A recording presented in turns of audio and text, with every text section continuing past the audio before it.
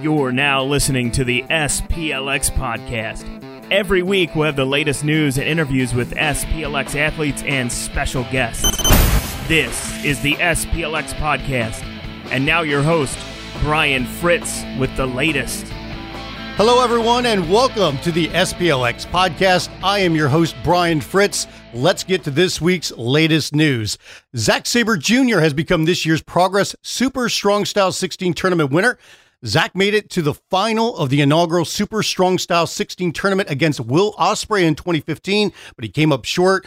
Now, Zack defeated Chuck Mambo, David Starr, Keith Lee, and then WWE NXT's Cassius Ohno, of course, formerly known as Chris Hero, in the final to win the 2018 edition of the tournament. Now, talking about progress, Angelico made his debut for the company entering the Super Strong Style tournament. He defeated Mark Andrews in the first round, but exited the tournament on day 2 in a valiant effort against Keith Lee in the quarterfinals. Meanwhile, Jeff Cobb and Matt Riddle, collectively known as the Chosen Bros, they're set to take on Aussie Open, made up of Mark Davis and Cal Fletcher, at RevPro's Epics Encounter on May 11th at York Hall. Now, on the same card, Zack Sabre Jr. will defend his RevPro Tag Team Championship along with Minoru Suzuki against CCK, made up of Chris Brooks and Travis Banks. Chelsea Green has been added to the ever-growing roster for All In Chicago on September 1st. SPLX athletes Zack Sabre Jr., Matt Riddle, and Jeff Cobb will be fighting at OTT, Over the Top Wrestling's biggest show of the year, Scrapper Mania 4. Also, SPLX will have a store in attendance so you can come by and get your SPLX t-shirts and other merchandise. Rey Mysterio is set to debut for New Japan Pro Wrestling in Osaka, Japan on June 9th.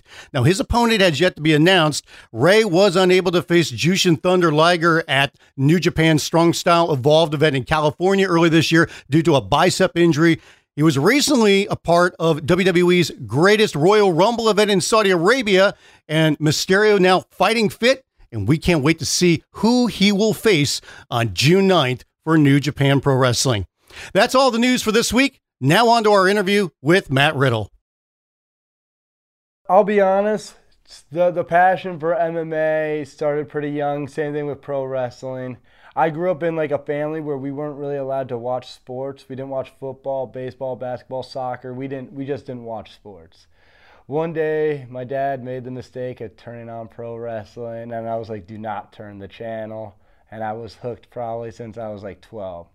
From there, my brother had some friends that wrestled amateur in high school.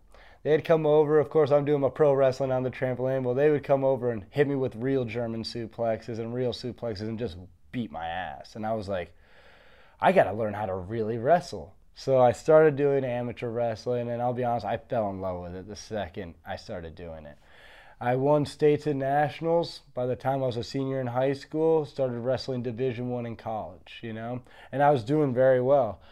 My sophomore year in college, my coach had to resign because he altered the weight certifications. So in America, when you wrestle, you cut weight to make certain weight classes.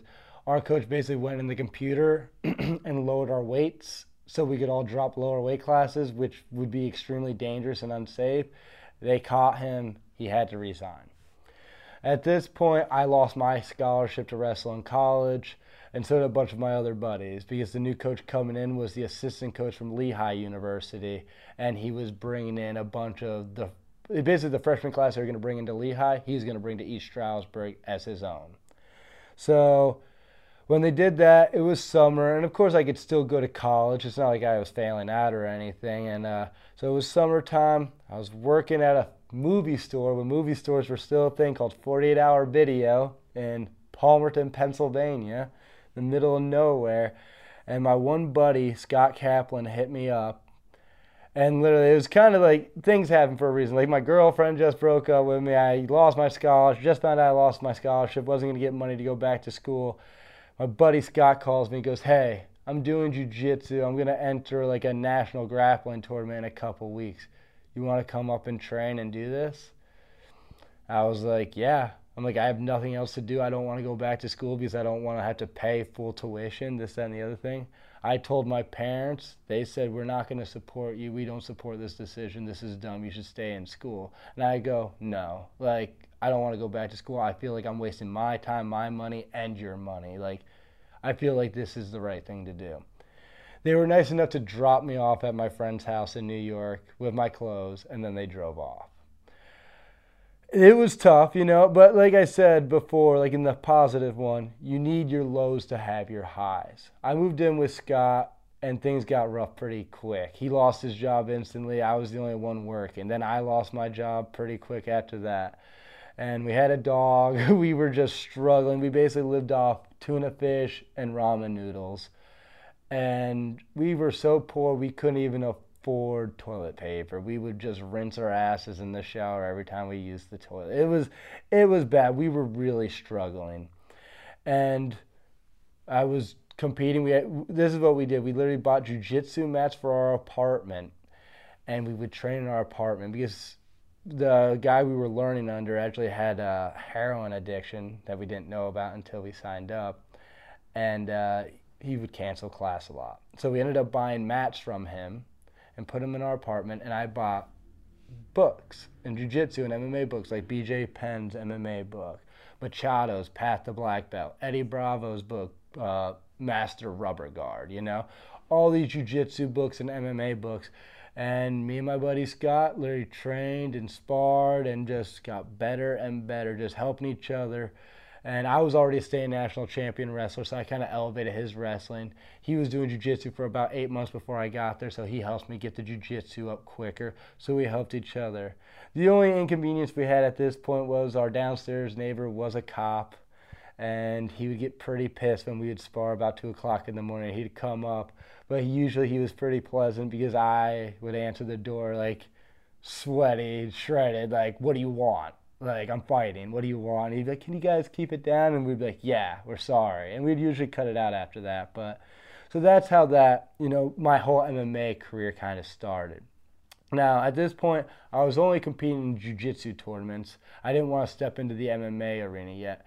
And I started grappling, Naga, Grappler's Quest, Copa Atlantica, just the biggest grappling tournaments in America.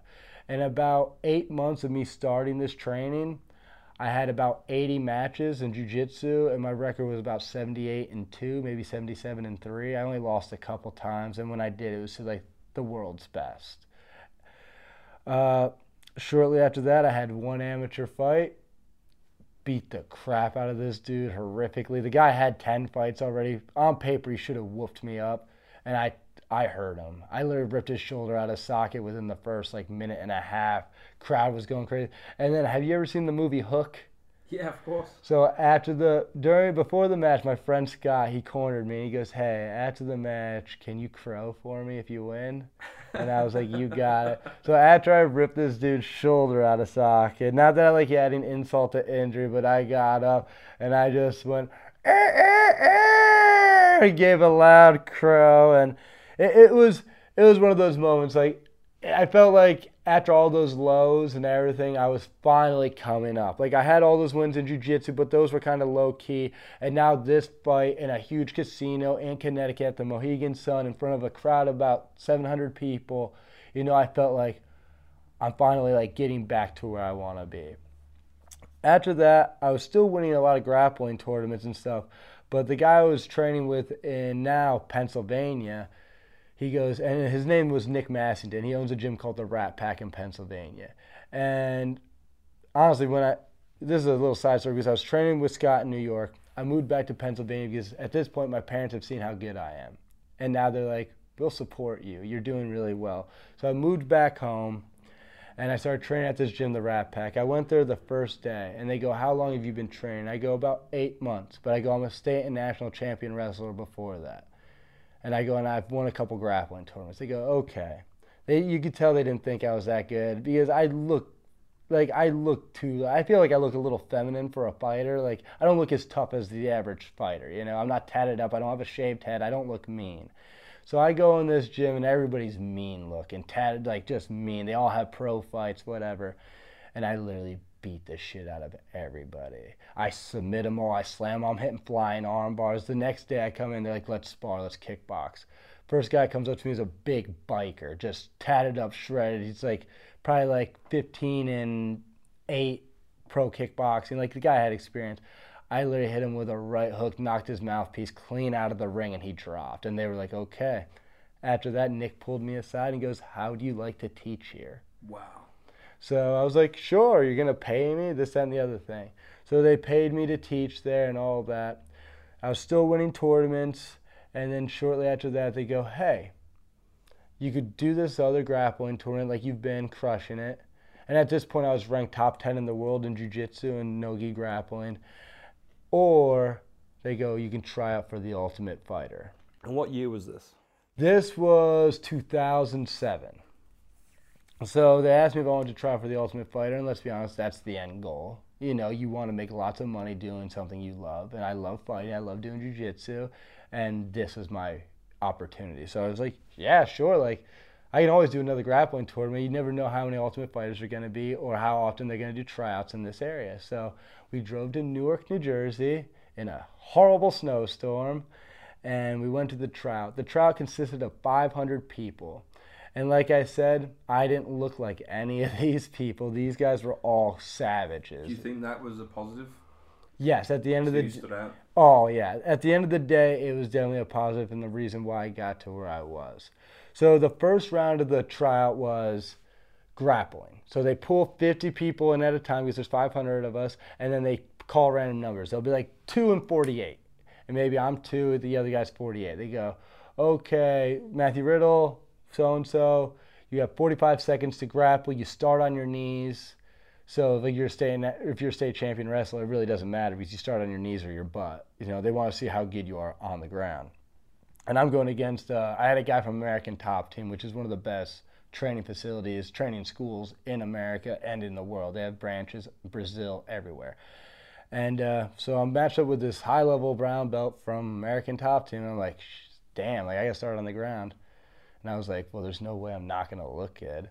I literally, the second we start, instead of like trying to take him down, I hit him with a flying triangle. Instead of trying to finish it, I transitioned right to an armbar, transitioned right into an omoplata, into a guillotine, finish him with a guillotine. So I showed the UFC I could hit 5 different submissions and a finish within 45 seconds off my butt. So right there, I got past the first round like that. Second round was hitting pads. I don't have the best technique, but I hit like a freight train. They saw that, got through the second round pretty quick. Third round, and this is where my looks paid off, was the interview round. And like I said, everybody there tatted up, pierced up, mean-looking goatees, just, you know, the normal look that you see in the fight game. And I walked in. I remember when I walked in, the guy, am I allowed to swear? Yeah. I walk in, this guy's like, look at this fucker. Like, like talking shit to me right away. He's like, look at this pussy. Like, he's going to make it, da-da-da. And I'm like, pussy? I'm like, the only pussy I know is your mother's, motherfucker. It's like, you watch your mouth. And of course, I have a big grin on my face. And he's like, oh, shit. He's like, I like this guy. And then the girls on the panel liked me because they're like, you're really cute, da-da-da-da. I was like, thank you. But the guys were just talking shit. And they're trying to get under my skin. And they couldn't. You know, they're testing me because you're going to be in a house for 8 weeks with 15 other or 20 other cage fighters that might try to kill you, you know? Or you might try to kill them. So if anything gets under your skin that easy, they can't have you in the house because you're a liability. So they saw that I couldn't get my feathers ruffled. I was a nice guy, but I could also kill people when I wanted to. And I had a look nobody else had. I literally showed up wearing like an Abercrombie t-shirt with my shaggy hair looking like straight out of college, you know? So they loved it, hands down. I was in. Like, they called me up 2 weeks later. They go, hey, Matt. I'm like, yes, on my mom's cell phone because I didn't have my own. And because I don't have a license either, I was actually pumping my mom's gas for her car at the time. And they go, hey, Matt, how would you like to be a TV star? And I was like, you know, I'm pumping my mom's gas in her car. I'm like, sounds pretty awesome. You know, I'm living on my mom's couch right now. So, yeah, and they flew me out to Vegas. They did medicals, drug testing, all that stuff. Everything came back perfect. And then did the show, The Ultimate Fighter Season 7. Coaches were Rampage Jackson and Forrest Griffin. And the show aired, I believe, early 2009. Had you, so this was 2 years later than... Yeah, well, that was like 2007. The course of the whole year 2007 was me starting grappling, Oh, okay. me doing the Ultimate Fighter, and like all that, all those 70 grappling matches, that one fight, everything happened in those like in 2007. Okay. And then 2008 is when we started filming. January 2008 is when we started filming the Ultimate Fighter. So this was but it aired in 2009. Yes, because it takes like another. It might even been like the end of 2008. It might have aired. It might have aired in like June, July. But TV always takes like an extra 6 months after. So you got your coaches and everything else to sit down. At what point did you meet Dana White? I met Dana White before I even met the coaches. They brought 32 people, and usually the Ultimate Fighter is like 8 to 16 people. It's a bracket. You win it, you win the contract, whatever. Well, there's 32 of us, and I'm looking around, and I'm like, that is a lot of us. There should be at least half this amount. And Dana White comes out and goes, I'm trying to get rid of all the pussies and posers, which I thought was hilarious. And he's like, so this year, you're not going to the house. You have to fight to get in the house. So basically, there's 32 of us, there's 16 fights to be had, and if you didn't win this fight, you went right home. So I was matched up with a guy, and that's when I met Dana White. That was the first time. Basically, are you a pussy or a poser? We're about to fucking find out. Oh, shit. Here are your opponents. You're about to fight. What, right there and then? Well, they gave us one day. They basically were like, because that day we were already on weight because we were going to fight the next day. We just didn't know against who. So basically they're like, yeah, you guys are going to fight tomorrow, which we all planned on doing because we all had weight in that day. And then they gave us our opponents that day, and then they sent us to our hotels where we weren't allowed to leave. They literally chaperoned the floor so we couldn't get out, and they made sure nobody left any of the hotels because they don't want people to talk or anything like that. The next day, all the fights start happening. The fights are pretty decent, some good finishes, and then my fight comes up. The guy I fought, his name was Dan Simler. Really good. He's a black belt under Matt Serra. He's a multiple-time world champion in jiu-jitsu like myself, like very high level. So it was a competitive match. The first 5 minutes was fine. I dominated. I took him down, beat him up, controlled him, whatever. But I didn't like finish him or knock him out. Round 2 starts. We go out. We touch gloves. Then I swing one of the biggest right hooks of my life. It lands. And the thing about it lands, he drops, but his eyes were still open. So I was like, oh, I rocked him, he's still awake. So I hit him about 3 to 5 more times while he's there, not knowing he was completely unconscious already. Herb Dean spears me off him. I literally, just natural reaction, I literally flex on everybody in the crowd watching and then scream, that's how I do. Like an asshole, really. But so that's how I do. Whatever. And I'm standing there waiting. Dana White gives me the bro sign, the surf's up. Yep. And I'm like, yeah, And I'm chilling there and I'm waiting for my opponent to stand up. And he's not standing. He's not awake. His eyes are still open, but he's not moving. So the doctors come in, they're moving him, they're trying to get him awake. They put the smelling salt under his nose. And now about 5 minutes has gone by. He has not woken up. His eyes are open, but he's not moving, he's not talking, he's just breathing. Smelling salt hits. Second, he comes to, starts moaning, yelling, screaming in pain. Doctor feels his jaw. I broke his jaw in 3 spots. Wow. They stand him. They give him some morphine. They stand him up so he's fine. Raise my hand. They walk him into the back. And then that's when I realized the actual amount of damage that happened during the fight. Because he kept asking, was it a fight or was it practice? And when people would say, oh, it was a fight, you got knocked out, he'd go, okay. Less than 5 seconds later, he'd look him dead in the face again and go, was that a fight or was it practice? And he kept doing it. He kept doing it until the ambulance came, loaded him up, and took him to the hospital. He ended up it broke his jaw in 3 spots, so they had to reconstruct his jaw by taking out all of his teeth, then reconstructing his jaw, then implanting all of his teeth back in, then wiring it completely shut. And then his brain, they compared to like a 60-mile-per-hour car accident without a seatbelt. I gave him level 3 amnesia. And I'm not bragging about this, is just what happened. But level 3 amnesia, where I saw him about 7 months later, and he just realized what happened to him. His jaw was still wired, but he's like, I just started to remember things like 2 weeks ago. Do you know who he is now? He's fine now. He doesn't fight anymore. He teaches jiu-jitsu in Long Island, New York. In his mind, his brain's all fine? Oh, he's fine now. Okay, Yes, good. yes. He's perfectly fine now. It was just a severe concussion, brain trauma for those 3 to 6 months, where he lost most of his memory. Did he ever fight again, or was that it? That was it. Wow. He was done. But, I mean, I don't know if he was ever cleared to fight again or if he just chose not to fight again. I know he grappled a bunch after that and won a lot of tournaments, but I know in the one tournament he actually broke his jaw again because the guy just put shoulder pressure on his face and it broke his jaw again just because of it being broken. So that was my first fight on The Ultimate Fighter. Got in the house. Super stoked. 22 years old. On The Ultimate Fighter. Very happy. I'm no longer living on my mom's couch. You know, I'm in a mansion in Las Vegas being filmed on TV. Is that your first time in Vegas? Oh, yeah. Other than the drug test and the medicals that they did before we got 100% out there yet. Yeah, but that was like they flew us out there for like a day and then flew us right back home. And when you're in the house, were you allowed to leave the house, or is it the same as the hotel you had to stay in? You had to stay in the house. You couldn't even go out the front door. You could go outside in the backyard. They had a pool, jacuzzi, a decent amount of yard, but you could not go out the front door. The only time you could go out the front door is when the van was there to pick you up, to take you to train or take you to whatever activity they wanted you to do. Did you or anybody try to get out? Not in our season, because everybody that did try to get out always got caught, always got fired, and never fought in the UFC ever again.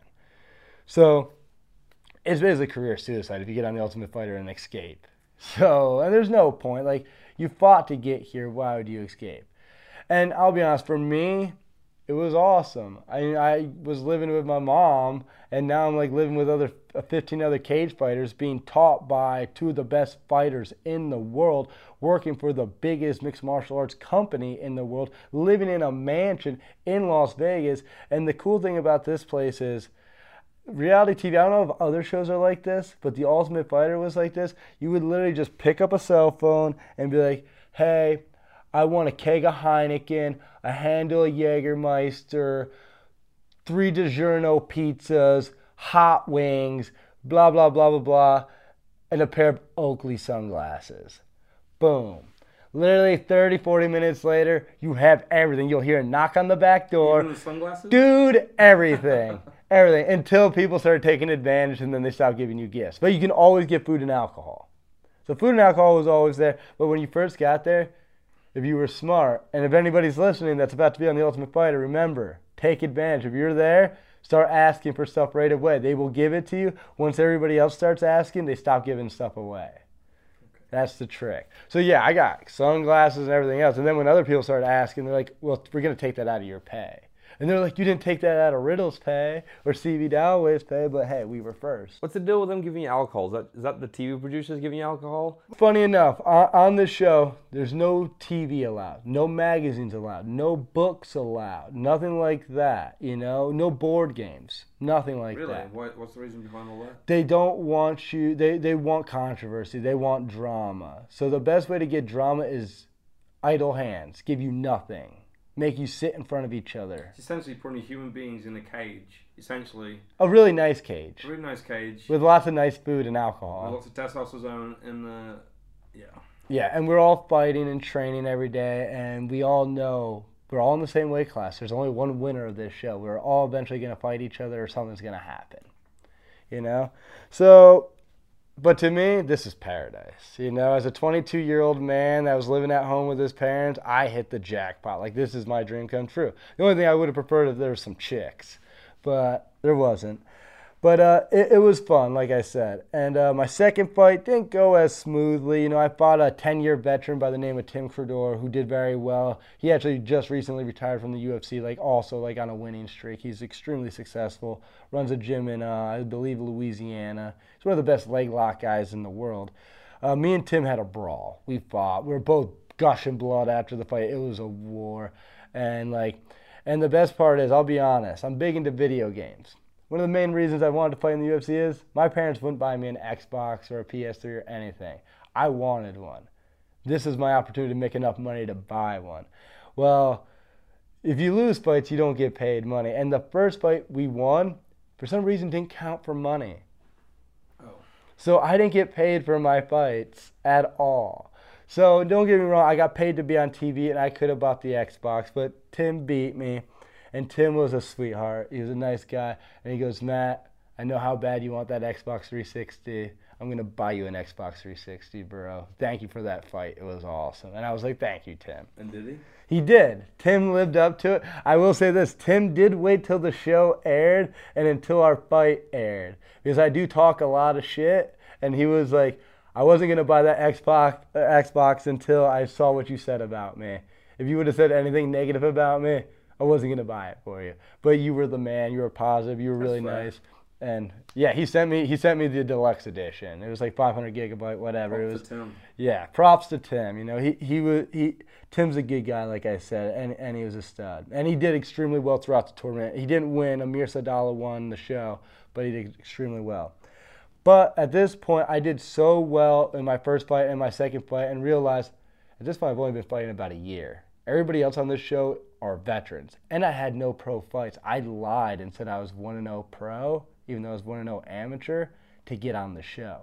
They didn't find this out until I knocked the first dude out. Then they did more research, and they're like, this guy's an amateur fighter. So then I had to go back to the doctor, get my pro physical done, because they thought I already had it done.